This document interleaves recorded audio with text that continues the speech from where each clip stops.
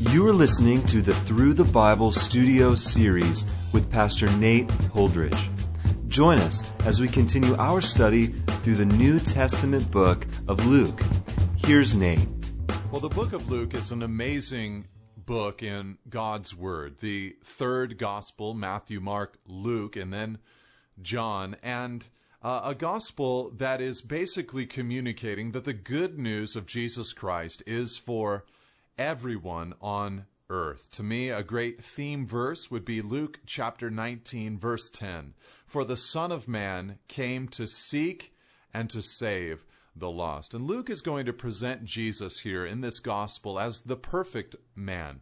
The man connected to Adam, but the second Adam, the great Adam, the one who was able to overcome the temptation there in the wilderness and wonderfully win salvation for all who would believe in him. The book of Luke is a doctrinally strong book. You have high Christology found within it. We get to learn of who Jesus is. You have wonderful doxology within the book in the sense that there are many segues of praise, especially in these introductory chapters. Soteriology, eschatology, the study of end times, pneumatology, the study of the Holy Spirit, wonderfully given to us here in the book of Luke. But it's also a wonderfully discipleship-oriented book in the sense that a major section of it, I believe the end of chapter 9 all the way through the middle of chapter 19, is primarily dedicated to Jesus' work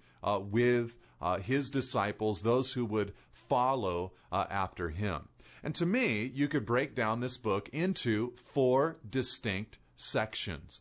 Chapter 1 all the way through chapter 4, verse 13, seems to deal with heavy background material. The birth of John, the birth of Jesus, the childhood of Jesus, the ministry of John, the baptism of Jesus, and the temptation of Jesus.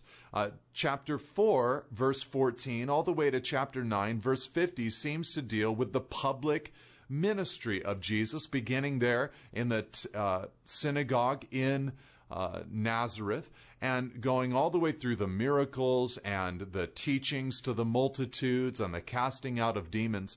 And then in chapter 9, verse 51, things seem to turn towards his followers, towards his disciples, until in chapter 19, you get to the eventual events leading up to the cross of Christ, where Jesus won salvation for us. Now, this gospel is interesting because Luke has a beautiful little introductory comment in verse 1 through 4. And these first four verses are one long sentence in the original Greek and are written in the tradition of the finest historical works in Greek literature. And it seems as if this is designed to assure the reader of the capability of the author. Luke isn't going to write the entirety of the book of Luke in this high language, but he's going to speak in more of a common kind of language from verse 5 onward. But these first four verses perhaps designed to help us understand who it is that is writing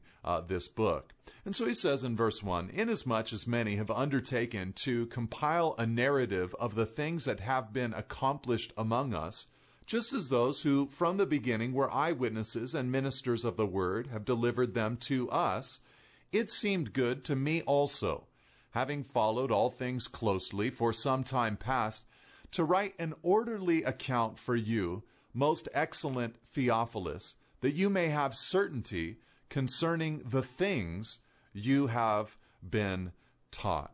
And so Luke begins here by saying, listen, many have undertaken to compile a narrative of the life of Jesus. And verse 3, "It seemed good to me also to do the same." And of course, Jesus was an extremely public figure, and it seemed everybody at that moment wanted to weigh in on his life. And Luke, under the inspiration of the Spirit, felt compelled to do the same. Now, there were those, he said, who were eyewitnesses and ministers of the word. And so Luke is saying here, I've heard from them, and I've received a detailed account. I've done my interviews. I've talked to the people that I need to talk with. And after interviewing these eyewitnesses and these ministers of the word, which was important because that meant that they were persecuted on account of what they said, which would make them a more reliable source. They were willing to go through physical harm in order to hold fast to their testimony. And so he says, listen, I interviewed all of these people and decided, O most excellent Theophilus, to write an orderly account for you. So we know a couple of things there. First of all, we notice that Luke is going to give us an orderly account. As you read Luke's gospel, it includes more words than any of the other gospel writers. It is a very lengthy book, and Luke is very detail-oriented within it. And so there will be order, there will be accuracy within this particular book. We also notice here in these first few verses that Luke is writing to someone named Most Excellent Theophilus. Now, when you read the book of Acts, which is basically part 2 of Luke's gospel, where Luke continues the account of what Jesus had done and taught, but on into after his ascension and once the Spirit was poured out upon the church. As Luke records Luke and Acts, Acts 1, verse 1 tells us that, again, he wrote to Theophilus. He says in the first book, O Theophilus, I've dealt with all that Jesus began to do and teach. And so who is this Theophilus? And some people take just the meaning of the name, that his name means lover or friend of God, and believe that this is just a symbolic figure that Luke is writing to. But he says of him, Most Excellent Theophilus, which perhaps lends to the idea that this must have been a man or a political figure or someone of monetary significance, because he gives him that title, Most Excellent Theophilus. And I've even heard some who have conjectured that Luke, as a physician, because Paul calls him the beloved physician, that Luke as a physician was potentially a slave, and perhaps Theophilus was his master who had lent him freedom in order to travel with Paul and in order to write these things. But either way, Luke writes to Theophilus, and then by extension to us by the power of the Spirit, so that, verse 4, you may have certainty concerning the things that you have been taught. And so this orderly account is designed to stimulate our faith and grow us and to give us a certainty concerning what we have already learned about Jesus. So this is a faith-building kind of book, basically, is what Luke is trying to say. And so just a beautiful thing here. Certainty will flow out of a person's life as they study the book of Luke. Now in verse 5, Luke moves on and he gets into the first story, the first movement. And, you know, Luke is very detail-oriented, as I've said, so he can't just go to the birth of Jesus. He can't just go to the early ministry of Jesus. He can't just go to the early ministry of John the Baptist or even the birth of John the Baptist. He goes all the way back to the promise of the birth of John the Baptist. And so we have the setting there in verse 5. In the days of Herod, king of Judea, there was a priest named Zechariah of the division of Abijah. And he had a wife from the daughters of Aaron, and her name was Elizabeth. And they were both righteous before God, walking blamelessly in all the commandments and statutes of the Lord. But they had no child, because Elizabeth was barren, and both were advanced in years. And so Luke, as would be his custom, gives us the historical time marker. We have the days of Herod, king of Judea. Now, Herod was an absolute tyrant, and so maybe to put it in our own mindset, you might say something like in the days of Hitler. You know, when you hear that phrase, you think immediately of a tyrant, a very dark moment of history for the people there in Germany and in the world. And here you have, in the days of Herod, this would be a dark time for the people of Israel. And so in the days of Herod, king of Judea, who was basically placed there by the Roman government, and so they're under occupation. This is bad news right off the bat. But in that era, there was this priest, Luke tells us, his name was Zechariah. He came from the division of Abijah, and he has this wife, her name's Elizabeth, and she's a wife from the daughters of Aaron. So both Zechariah and Elizabeth have this priestly lineage, which tells us the kind of family that John the Baptist came from. John was within that priestly line, but really in one sense seems to have rejected the priestly line in order to be slotted in the prophetic ministry. Now, notice there in verse 6 that when it describes Zechariah and Elizabeth, Luke goes back so far as to tell us that they were righteous people. They were walking blamelessly in all the commandments and statutes of the Lord. They were godly people. That's why it might be slightly surprising for us to see in verse 7 that they had no child because Elizabeth was barren and both were advanced in years.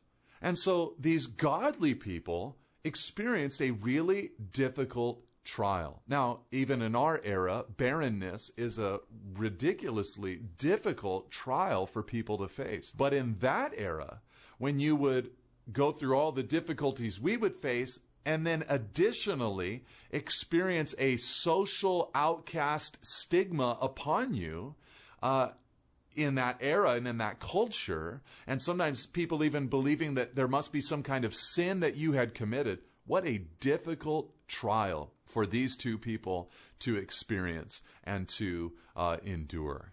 And so I just love this because we're going to see God move wonderfully, move beautifully, move mightily.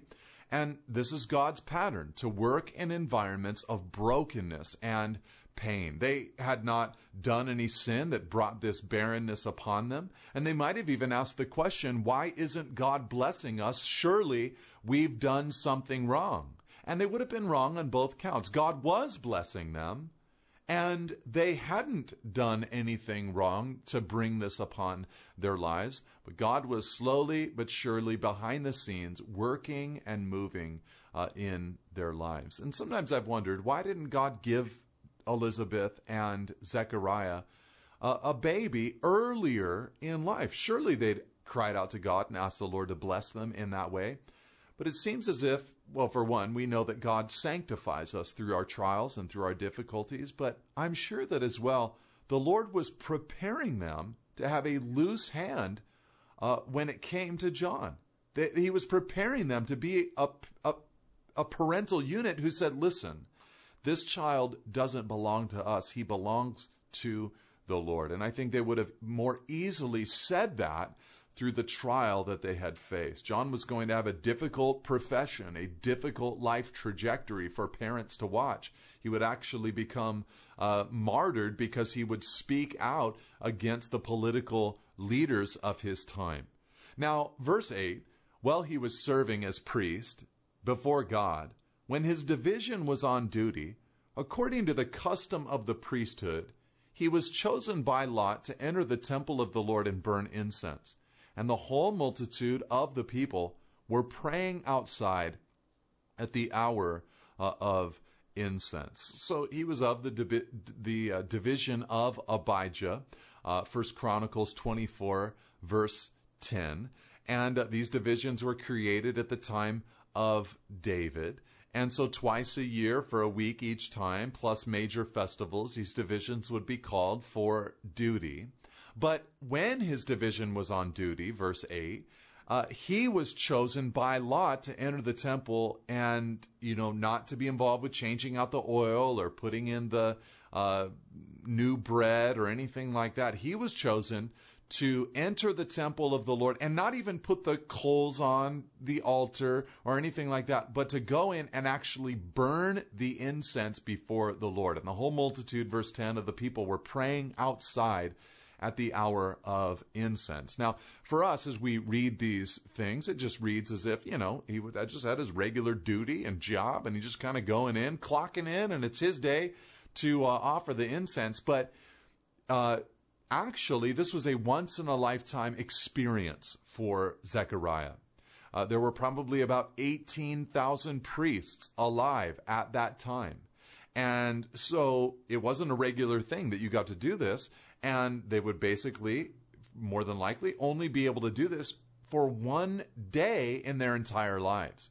And so a very serious moment in Zechariah's life, highly anticipated, I'm sure, by Zechariah from the moment that he got the notification that he was going to be able to do this on such and such a day and at such and such an hour. I'm sure that Zechariah was wondering, what will this be like? What will I say? What will I pray to the Lord? And just a time of great anticipation. Basically, an assistant would go into the temple and put coals on the altar.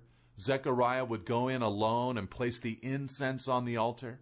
Then he would pray for the nation, especially more than likely for the messianic prophecies of the Old Testament to be fulfilled. And the people would gather outside and wait for him to come out and then pronounce an Aaronic blessing upon them. And there, verse 11, appeared to him an angel of the Lord, standing on the right side of the altar of incense. Now, nobody had ever told Zechariah about this. Maybe he'd asked some of his other priestly friends, hey, what's it like when you go in and you offer these prayers? And no one had ever said, well, there will be an angel of the Lord standing there. But there's this angel of the Lord standing there. And Zechariah was troubled when he saw him, and fear fell upon him. But the angel said to him, do not be afraid, Zechariah. Isn't it interesting that the first word from heaven in the book of Luke is the phrase, do not be afraid? You know, this phrase would be repeated often in the book of Luke, and obviously and clearly is a phrase, or a concept at least, that is repeated quite often throughout God's Word. We have a tendency to fear. We have a tendency to panic. And here the word from heaven is, do not be afraid. The angel then says, for your prayer has been heard, and your wife Elizabeth will bear you a son, and you shall call his name John, and you will have joy and gladness. Now this is beautiful. In one sense, we could just focus on this wonderful truth. God hears the cry of mankind. Here you have an instance where the angel is announcing to the man, Zechariah, you prayed, God heard. Isn't it an amazing thing that God hears the cry of his children? But the question that we might ask is, what prayer had been heard by the Lord? In other words, what prayer did Zechariah pray that God had heard? Was it a prayer that he'd prayed for a child? Well, that's possible, but it had probably been years since Zechariah would have ever dreamed of praying for a child. Probably for him and Elizabeth, that day had passed. I don't think Zechariah there in his old age was actually praying as he burnt incense before the Lord for a child, because when the Lord announces to him in just a few verses that he will have a child, Zechariah's response, as we'll see in a few verses, is that of unbelief. It doesn't seem as if something that he's even asking for. Or perhaps he was praying not just for a child, but for the Messiah to come. And isn't it interesting that his prayer, perhaps historically, for a child, and his prayer in that moment, perhaps, for the Messiah, both of those prayer requests were going to come to pass in one response from the Lord. Oh, Zechariah's child would not be the Messiah, but he would prepare the way for the Messiah. And so perhaps historically praying for a child, and in that moment praying for the Messiah, their child, John, would be an answer to both. And so God is so good. He knows what he's doing. He has his plans and his way of unfolding his will inside of our lives, and his ways and his plans are perfect and good and sovereign. And so the angel says to him in verse 14, you will have joy and gladness, and many will rejoice at his birth, for he will be great before the Lord. Or maybe even put in a different way, he'll be great in the sight of the Lord. And Jesus, of course, affirmed that about John. He said in Luke chapter 7, verse 28, I tell you, among those born of women, none is greater than John.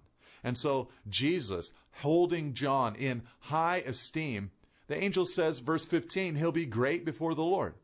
And he'll be a consecrated man. He says in verse 15, he must not drink wine or strong drink, and he will be filled with the Holy Spirit even from his mother's womb. And he will turn many of the children of Israel to the Lord their God. And he will go before him in the spirit and power of Elijah to turn the hearts of the fathers to the children and the disobedient to the wisdom of the just, to make ready for the Lord a people prepared. John's ministry was that of turning people's hearts. And basically he would be used by the Lord to prepare people for the remedy of the gospel. John was basically pointing out the flaw within mankind's heart, pointing out the sin that mankind needed to repent of, which would prime the hearts of individuals there in Israel for the message of the cross when the church began to preach that message there in the early chapters of the book of Acts. And so just a beautiful thing here, the ministry of John described by the angel. Now, in one sense, the angel is declaring that John would fulfill the prophecies in the Old Testament concerning the return of Elijah. In fact, the final prophecy of the Old Testament in Malachi chapter 4, before years of silence from God, prophetically and biblically, was simply this. Malachi 4, verse 5 and 6, Behold, I will send you Elijah the prophet before the great and awesome day of the Lord comes, and he will turn the hearts of the fathers to their children, and the hearts of children to their fathers, lest I come and strike the land with a decree of utter destruction. And so the promise was, before the Lord comes, Elijah will come. And here, the angel tells Zechariah, your son will come in the spirit and in the power of Elijah, and he'll do the very thing that Malachi prophesied of Elijah. He'll turn the hearts of the fathers to the children.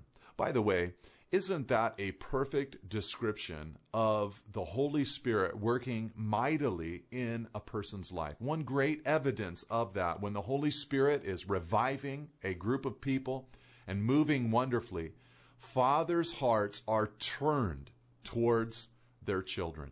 There's a compassion for their children, a love for their children, a desire for their children.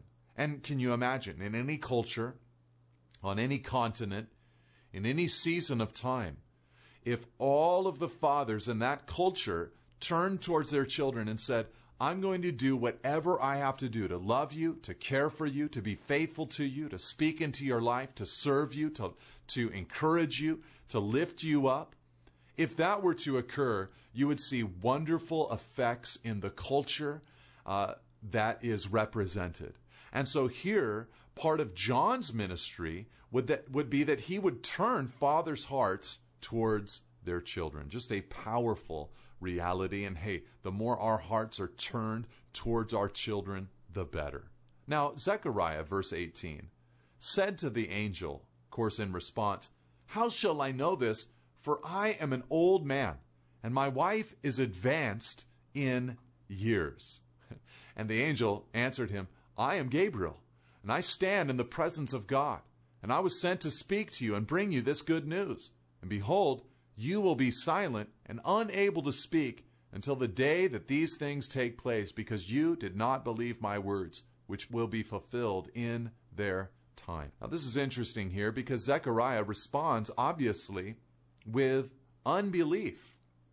I mean, he basically says here, how will I know that this is going to happen?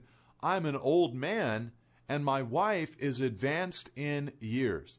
And Gabriel in a moment will say, you'll be unable to speak because you did not believe my words.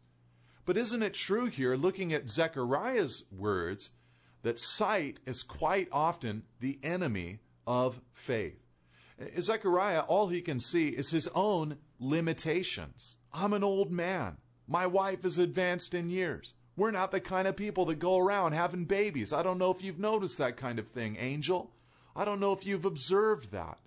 And all he can see is his own limitation.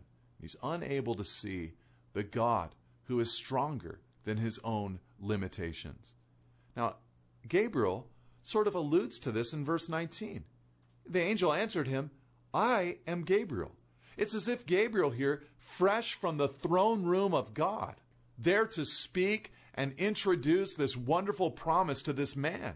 It's as if Gabriel is shocked by Zechariah's words. I mean, there's Zechariah inside of the temple offering this prayer before the Lord. The temple was merely a picture on earth of the heavenly reality of the throne room of God. And that's where Gabriel had come from. And here is Zechariah saying, oh man, I'm an old man. I don't have the strength for this. I'm too weak for this. He's consumed with himself and seeing himself. He's saying, and Zechariah's like, I'm this and my wife is that. And the angel says, I'm Gabriel. I stand in the presence of God. You're seeing your limitations. I wish you could just see where I have just come from. The very presence of God himself. This is good news. And I just love that contrast. I am an old man versus I am Gabriel. You know, the unseen realm should be an aid to our faith from time to time. And so Gabriel says to Zechariah, listen, man, you're going to be silent now until the birth of your son, when these promises of God are fulfilled. You're going to be silent. And I love that. The angel doesn't say, well, forget it. There's going to be a new priest that comes in tomorrow and we'll work with him. No, God's grace was continuing to move in Zechariah's life. He was still chosen for these promises, but he would not be able to enjoy God's work as loudly as he could have had he simply believed. Now the people, verse 21, were waiting for Zechariah, and they wondered at his delay in the temple. And when he came out, he was unable to speak to them, and they realized that he had seen a vision in the temple. And he kept making signs to them and remained mute. And when his time of service was ended, he went to his home. And so he comes out, and everybody knows something happened inside the temple there. He makes signs, and eventually, when his season and time was over, he goes back home, and after these days, his wife Elizabeth conceived. And this, of course, wasn't a miraculous conception like it would be with Mary. Elizabeth and Zechariah came together and had a normal sexual relationship, but God intervened and used the normal course of life to create a pregnancy inside of Elizabeth. And for 5 months, she kept herself hidden, saying, thus the Lord has done for me in the days when he looked on me to take away my reproach among the people. In other words, Elizabeth is rejoicing, even privately for 5 months there, because she realizes that the thing that people had despised her for or had, felt sorry for her about, the Lord was taking that away. And of course, Romans 8, verse 28, and we know that for those who love God, all things work together for good, for those who are called according to his purpose. God bless you, and amen. Thank you for listening. For additional resources and teachings, or to contact us, please visit us at nateholdridge.com.